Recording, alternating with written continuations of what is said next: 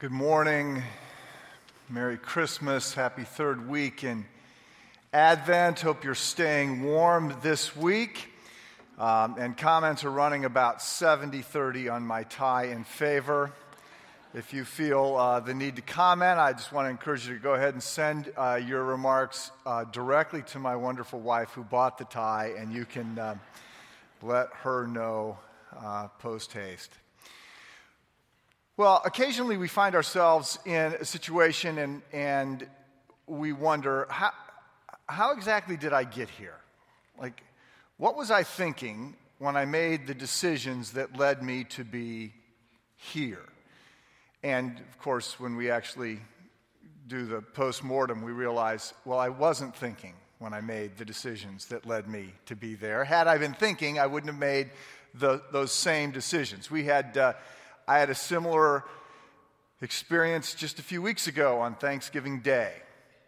We invited some neighbors and friends over, and as we do on Thanksgiving, overate during the meal, went right into dessert, overate during dessert, and then sort of moved into the living room. And at some point, about 10 minutes after we were there, a wrestling match broke out between my three sons, which is not atypical. They're not all together because they're spread out, but now that they're together, it's not that uncommon that a wrestling match would break out. What was uncommon is that after a couple minutes, when the two older ones were just torturing the younger one, I jumped into the wrestling match. And I would love to tell you that this was just like the days of old, 15 years ago, 20 years ago, when I could dominate the wrestling matches, but no, I quickly ended up on the bottom of the pile. And I did not want to be on the bottom of the pile having just overeaten, right? I mean, the last place I wanted to be is on the floor with 500 pounds on top of me. And so I found myself wondering, what were you thinking when you jumped into this wrestling match? Had you thought for a second, you would have known they would have all turned against you, and this is what would have happened. And so, there you have it. I'd like to argue today that while we're not figuratively or metaphorically at the bottom of a Thanksgiving wrestling match, we are in an odd place. Right? We are going through the month of December, which is dominated by Christmas. And all kinds of things happen during this month, many of which we cannot explain at all, right? Why red and green? Why eggnog? Why mistletoe, right? Why do people who work throughout the year to keep sticks and branches out of their house move a tree into the middle of their living room, right? We don't have answers for many of these questions. And I would like to suggest that we've taken a little bit of a left turn here. I'd like to suggest that perhaps the holiday has been hijacked, and it's worth asking, how did we get here? So I want to back up and read for you the passage that launches the Christmas celebration. This is probably the most famous Christmas passage. It comes out of Luke chapter 2. Linus reads it every year in the Charlie Brown Christmas special. You've heard it many times. Luke 2. In those days, Caesar Augustus issued a decree that a census should be taken of the entire Roman world. This was the first census that took place while Quirinius was the governor of Syria, and everyone went to his own town to register.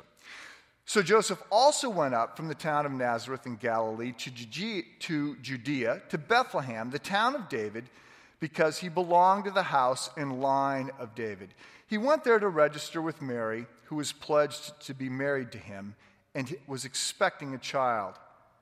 While they were there, the time came for the baby to be born, and she gave birth to her firstborn, a son. She wrapped him in cloths and placed him in a manger, because there was no room for them in the inn. This is the story of the birth of the Son of God. This is the incarnation, when in this remarkable miracle, somehow, while remaining fully God, God becomes fully man. And he does this in an act of unthinkable humiliation. He becomes part of the creation.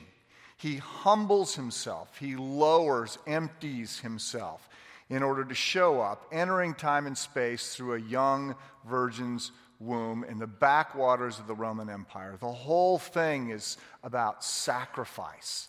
And it's remarkable, but it's small, and it's sort of quiet, unheralded by any but the shepherds and a few angels. And somehow, from that starting point, we have gotten to where we are today. And let's take a second and watch a brief video of where we are today.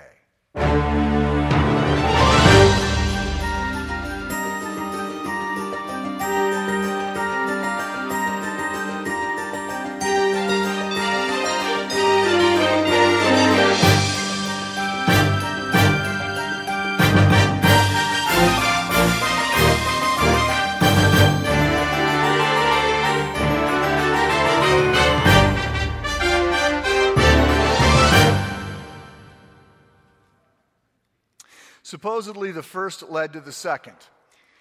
How did we get here?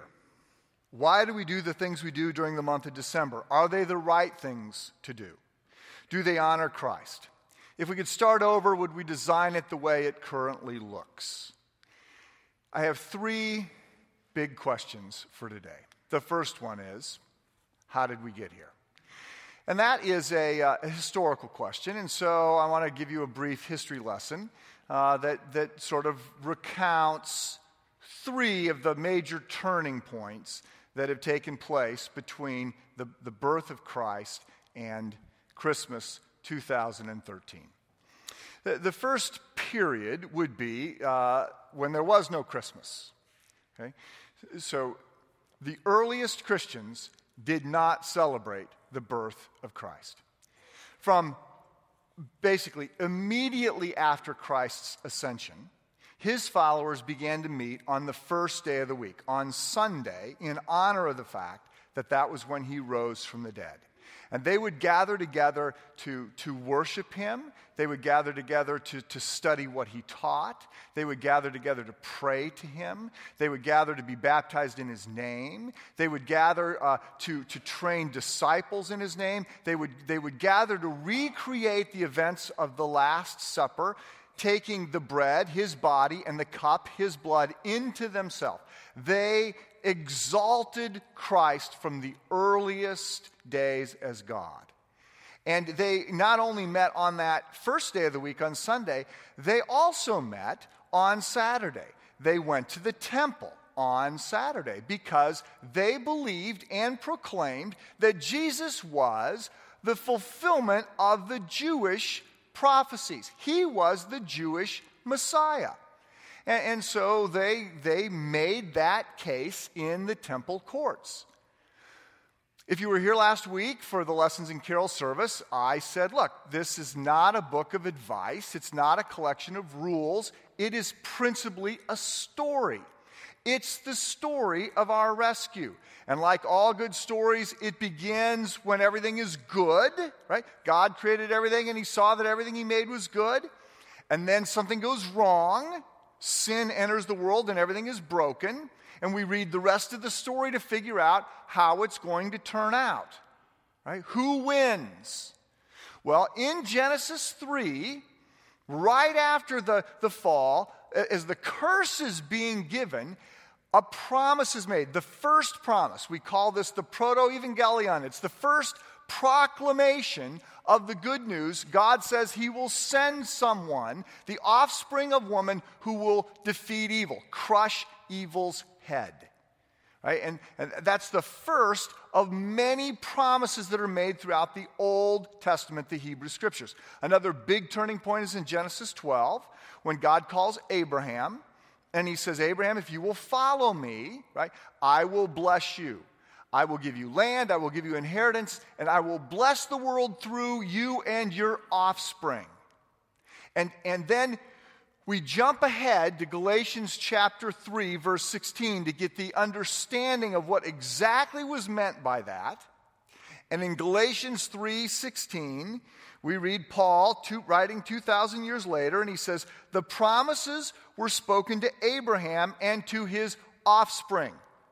It does not say, and to offsprings, referring to many, but referring to one, and to your offspring, who is Christ. So the promise made in Genesis chapter 12, right, is another foreshadowing of the arrival of the Son of God, the Savior, the rescuer. And as we march through the Old Testament, we have other prophecies that are given. Promises, restatements of the promise, each time with a little bit more information about God's unfolding plan. And some of those we particularly drill in on at the time of Christmas. They're Christmas passages, like Micah 5:2, where it says, you, Bethlehem, though you are least among all the towns of Judah, right? Out of you will come one of old who will rule over Israel. Out of you will come one from the ancients, right? It's referring to Christ. Or Isaiah chapter 7. We have the statement being made by the prophet Isaiah saying, right, the virgin is going to give birth to a son, and you will call him Emmanuel, God with us. There are all these prophecies that unfold throughout the Old Testament. And so the early Christians were meeting initially in the temple to make the case that Jesus was the fulfillment of the prophecies that had been given in the Old Testament. But they didn't celebrate the birth of Christ. No. They celebrated his death, right? Passover took on a whole new meaning, but they did not celebrate the birth of Christ. And this went on for 300 years. There was no Christmas as we know it for 300 years. And then the first big turning point, or I guess the second big epic, is launched when Constantine decides to throw a party. So for 300 years, the Christians are being persecuted. To follow Christ meant that you could lose your job, you could lose your house, you could lose your life during that time. And so the Christians don't meet publicly. They meet quietly in homes. They meet secretly at other times. And then something happens to change it. Now, you need to know that during those 300 years, the Christian faith grew like a bad weed. I mean, it just spread everywhere. But after 300 years, Constantine, a Roman general, is victorious in a battle and sort of a little bit of a civil war between some other generals in Rome, and he becomes the emperor of Rome. And he believed that he was given this victory by the Christian God. He had a vision that he was to conquer under the sign of the cross. And he believes that God, that Christ has empowered him. And so Constantine not only comes to faith, but he issues an edict of toleration, which means it's no longer illegal to be a Christ follower. As a matter of fact, he has all his soldiers baptized. Now, famously, he does not have their right arms baptized. When they go under, they're to keep their right arms out of the water because that's their sword arm. He wants that to be as pagan as possible. History is always a little bit more complicated than we might like, but he has his soldiers baptized. And then he additionally does some other things. He is the one who will convene the first church council. And he's having his palace built in what is now called Istanbul. At the time it was called Constantinople, after him, Constantine. But he can't meet there, but he has everybody gather in his little summer villa in Nicaea. And that is where the Nicene Creed is pulled together. This is the first time the leaders of the church can meet together. Dan Brown and others will suggest that this is when Jesus was promoted to God, that nobody thought Jesus was God before the Council of Nicaea. I mean, all you got to do is read what was written between 60 AD, when the first books of the Bible begin to come together, and 300 AD to see that everybody was declaring that Jesus was God during that period of time. Dan Brown doesn't understand that, but that's in fact what was happening. Nicaea is just where they actually got to meet together publicly and to craft one of the first creeds. That happens under Constantine's watch. And another thing is that he wants to throw a party for Christ. He has political reasons in addition to whatever spiritual reasons he was feeling. He wants to unify his kingdom. He wants to unify it with a common faith. He wants to get rid of the pagan faiths. And there were a lot of pagan festivals happening at the winter solstice. Okay, the shortest day of the year, December 20th. There's all these festivals, and Constantine says, we're going to have our own party then, and we're going to celebrate the birth of Christ then. And he throws the party, and it spreads, and as the church spreads, the birthday of Christ spreads throughout the globe. Before that, nobody was celebrating the birth of Christ. As a matter of fact, nobody knew when Christ was born. Right? We're 300 years into this. Before someone says, let's make this party for Jesus, nobody knows when Jesus was born. And Luke tells us in Luke 2, verse 8, that the shepherds were out in their fields at night when the angels showed up to announce that Jesus had been born. That means it was almost certainly not December, because it was too cold in December for the sheep to be out at night. So we don't know the date that Christ was born. Constantine marks it. And by the way, it wasn't just that we didn't know the date. Before Constantine, there were arguments that said we should not celebrate the birth of Christ. Some of the early church leaders said, look, the high water mark around Christ is not his birth, it's his death. That's what we need to focus on. It's his death and resurrection. And additionally, they studied the Bible and they said, we only find 2 birthdays noted in the Bible. Herod and Pharaoh. And they're 2 bad guys, right? So obviously, celebrating somebody's birthday is a bad idea.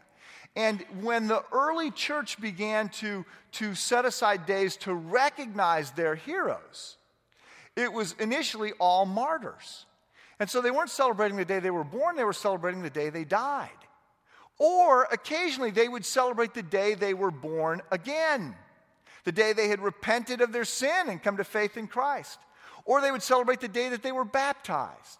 So people weren't celebrating birthdays for a long time when Constantine said, we need a party. And he decided to throw a party for Christ. And it began to spread around the world. So those are the first 2 periods that we have. We've got no Christmas, and then we've got Constantine deciding that he wants to throw a Christmas party. And it spreads throughout the world, but you should know that as it spreads, it goes in a variety of different directions. For starters, there was not agreement around the specific date. And if you look to the Orthodox churches, okay, capital O Orthodox, the Russian Orthodox, Greek Orthodox, they follow a different calendar, an older Julian calendar. Christmas for many of them is on January 7th. And then it's not just that there's a different day, there's very different celebrations. If you look to Ethiopia, right, they have a Christmas service that begins at 4 o'clock in the morning, where everyone puts on white robes to show up at the service. Now, throughout Africa, everybody has a worship service on Christmas morning. I have come to learn, as a pastor of a church where we have African students coming to study at Trinity, that if they show up, it's in my best interest to get to them early and to say, by the way, we don't actually have a service on Christmas morning. And they're like, what? We don't have a service on Christmas morning. You don't celebrate Christmas? Well, we celebrate it, but we just don't celebrate it on Christmas morning. Well, what do you do on Christmas morning? Why would you not be at church? Well, we're sort of opening presents. that we give to each other, right? I mean, it's sort of hard to explain this. They're scandalized. You don't have church on Christmas morning. Well, if it's a Sunday, we do, but otherwise, no, we're not there.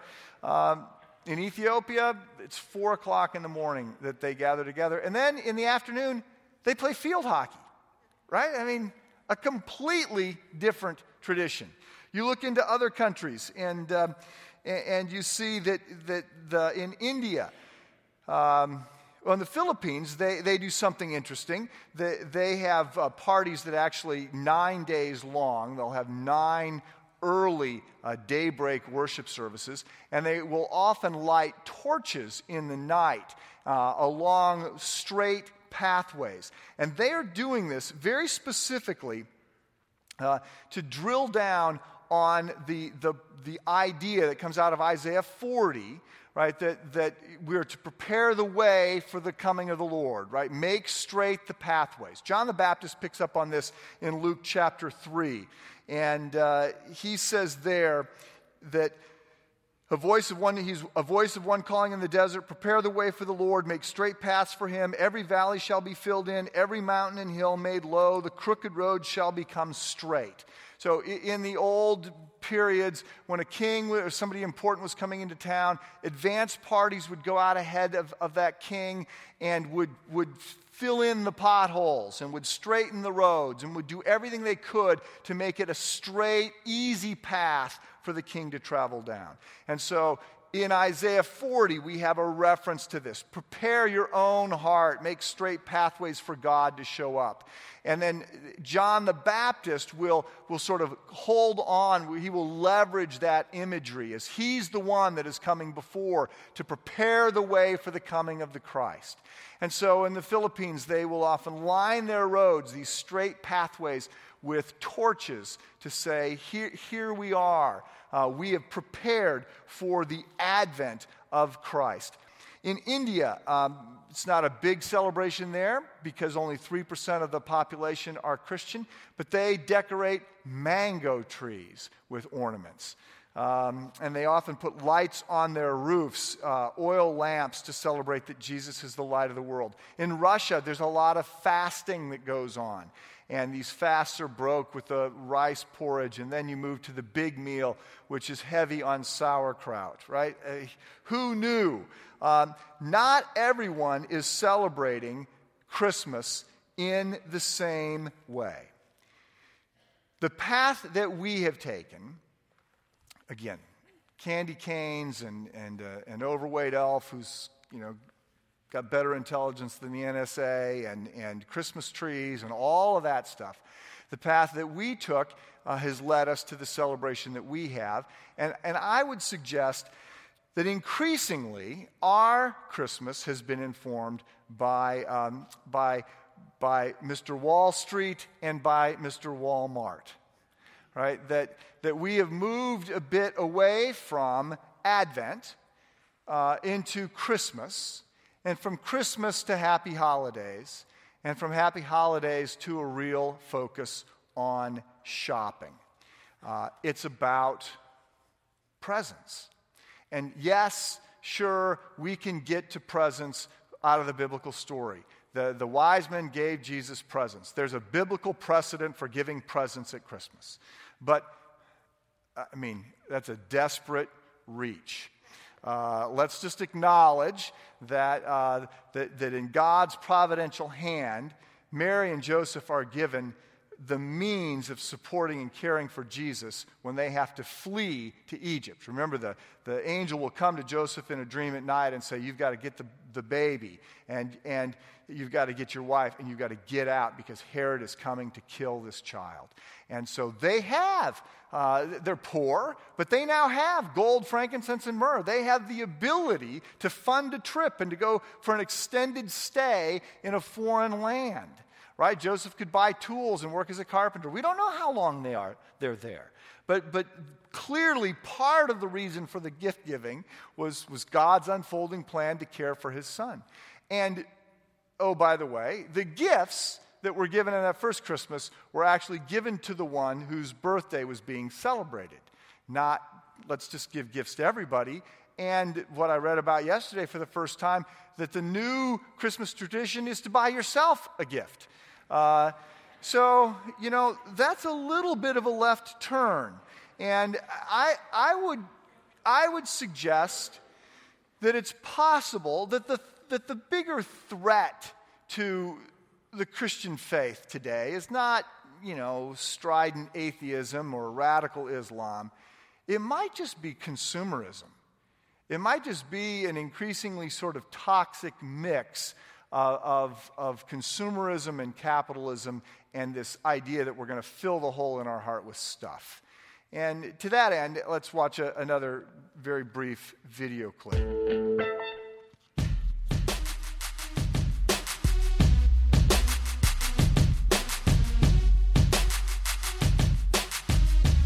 I am my car. I am my clothes.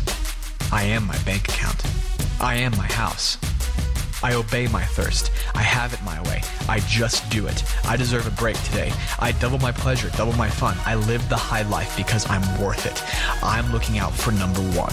I wait for nothing. I have a million choices. I get what I want. I do what's best for me. I spend my time where I want to spend it. No one wastes it but me. I have the world at my fingertips. If it doesn't work, I'll throw it out and get a new one. If I'm uncomfortable, I leave. There's another place just down the street. If I'm unhappy, I'm missing something. I find it. I buy it. If I want it, I get it. I accumulate. I collect. I acquire. I take. I use. I devour. I consume. I am not the center of the universe, but I'm the center of mine. I want to know what's in it for me. I want to know what I get out of it.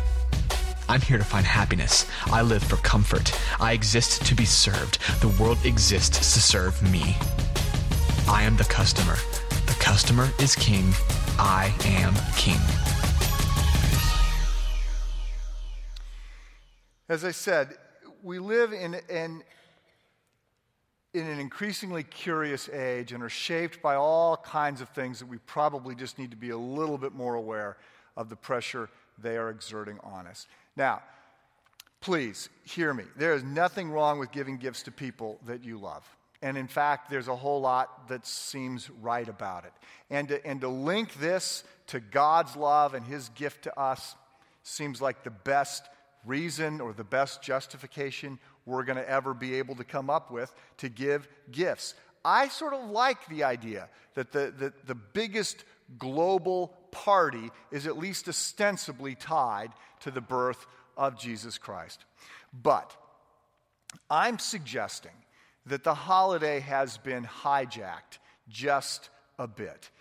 It now feels like we tack Jesus on to something that is really not often about him. And even beyond that, I think it's possible that some of the ways that we celebrate Christmas, it's not just that Jesus is being tacked on, it's that Jesus wouldn't have anything to do with it, right? At some point, it would be like, that's not a party I want to go to. And so I want to set in front of you, maybe we ought to think about this a little bit differently.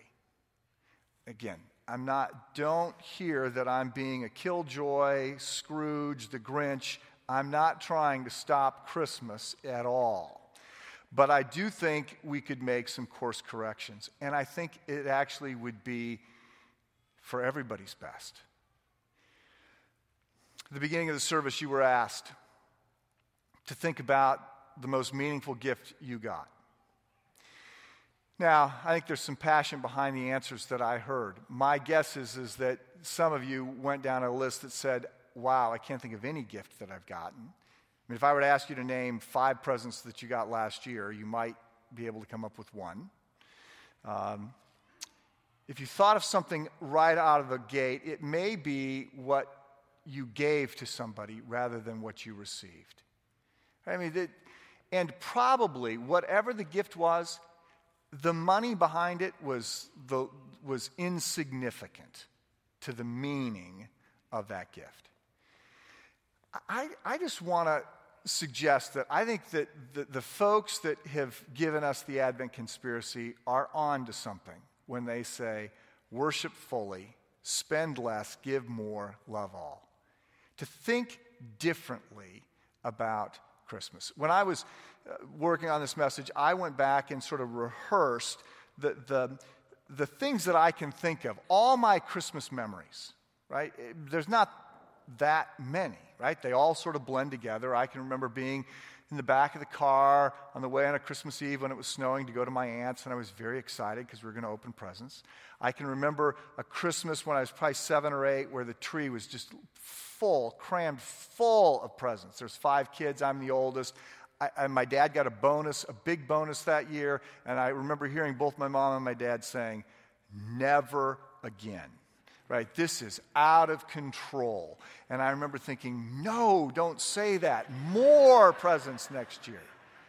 I remember asking my dad, probably around that same time, what he was excited about getting, what gift he wanted to get. And he said, I'm not looking forward to getting anything. It's not about getting, it's about giving presents. That's what I'm excited about. And I remember thinking, you do not understand what Christmas is about. It's about getting gifts, right? I have then a different set of memories. After coming to faith in Christ, going to my parents my senior year in high school and saying, for Christmas Eve, I'd actually like to not be with the family the whole time. I want to go to this service at this church because it seems like that's what we ought to do. Right? We didn't go to church on Christmas Eve. And I remember that. And then as a pastor, I have a different set of experiences, suddenly cluing into the fact that Christmas was not only not the best time for many people, it was the worst time of year for many people. And the stress levels that were, and the domestic violence that was happening, and just a completely different look at what was going on around Christmas, and thinking, how did we get here? How would this be the celebration of Christ's birth, causing this kind of angst and pain? This clearly can't be what God wants. And then I remember a conversation I had in my office a few years ago, probably 7 or 8 years ago, where somebody came in and I was leading this foundation. We were funding PhD programs for men and women from Africa, Asia, Latin America to study here, provided they had senior level leadership positions back in their home country. And this person came in and said, I heard about your group. He says, I just want you to know, we met this family, this couple, and they are doing unbelievable things in the northern part of India. And we have cut back our budget. We are giving up Christmas. We're doing everything we can to support them. She's a doctor. He's a veterinarian. They could be making plenty of money. They're living in poverty situations, but the stuff they're doing is amazing. And we have given all the money we can to them. Please support them. And I remember thinking, wow, you have no Christmas in order to support this family. And by the way, just as an aside, Christ Church, supports this group. We supported this family. We funded his PhD. He went back to northern India, became the president of a major denomination in India almost right away. 7 Bible colleges, like 5 hospitals, orphanages, schools, 1,000 churches. I mean, he's hitting the cover off the ball. I mean, it's very exciting. And it came out of that. It came out of that person saying, this is what we want to do with Christmas. And that moved me. And so I realized I just can't keep giving my parents meaningless sweaters and more golf balls. And I'm not going to do it. They don't need it. Who cares? And so we started just in little ways. I would say, you know what, Dad, instead of giving you a present, I bought books for a math student over in India. And it's in your name. So that he got your Christmas present. I bought a goat for a kid in this little village, and it's going to give milk to the whole family. We're digging a well this year in a town in a village in Africa, and you're helping to fund it, right? And then to be creative on creating memories and giving gifts, or to do things with less money in order to do those things.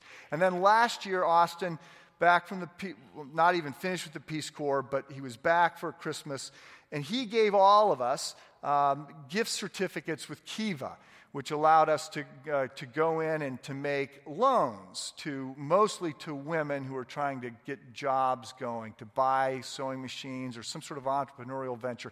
Small amounts, but we would make these microloans to them, and then as they pay it off, then we'd have the money to loan to other people, right? And Christmas began to change for us. And that's sort of at the heart of this Advent conspiracy. So we're not asking, let me be clear, we're not asking that you not give presents to people you love. But we're saying maybe you give presents, P-R-E-S-E-N-C-E, more than presents, P-R-E-S-E-N-T-S. Maybe you think differently about the kinds of things that you give. And that you take the money that you save and you give it to people who have real, demonstrable needs. And there's lots of ways you could do that, but as a church, we're focusing on this village in Ghana, Kuve, Ghana, where we're creating a well, we're building a school, we're doing other things, and we're saying, hey, worship fully, spend less on people that aren't going to even miss it.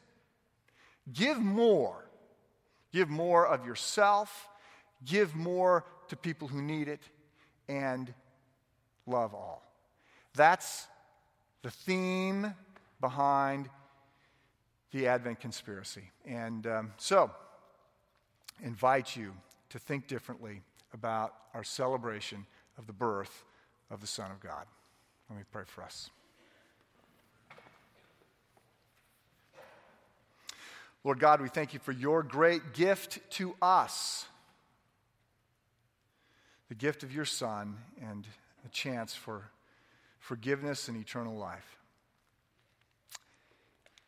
May our celebration of the birth of your Son, the incarnation, most amazing act of humiliation and love on your part, may our celebration of that increasingly be guided and informed and shaped by the life, the teaching, the work of Christ. To that end we pray. Amen.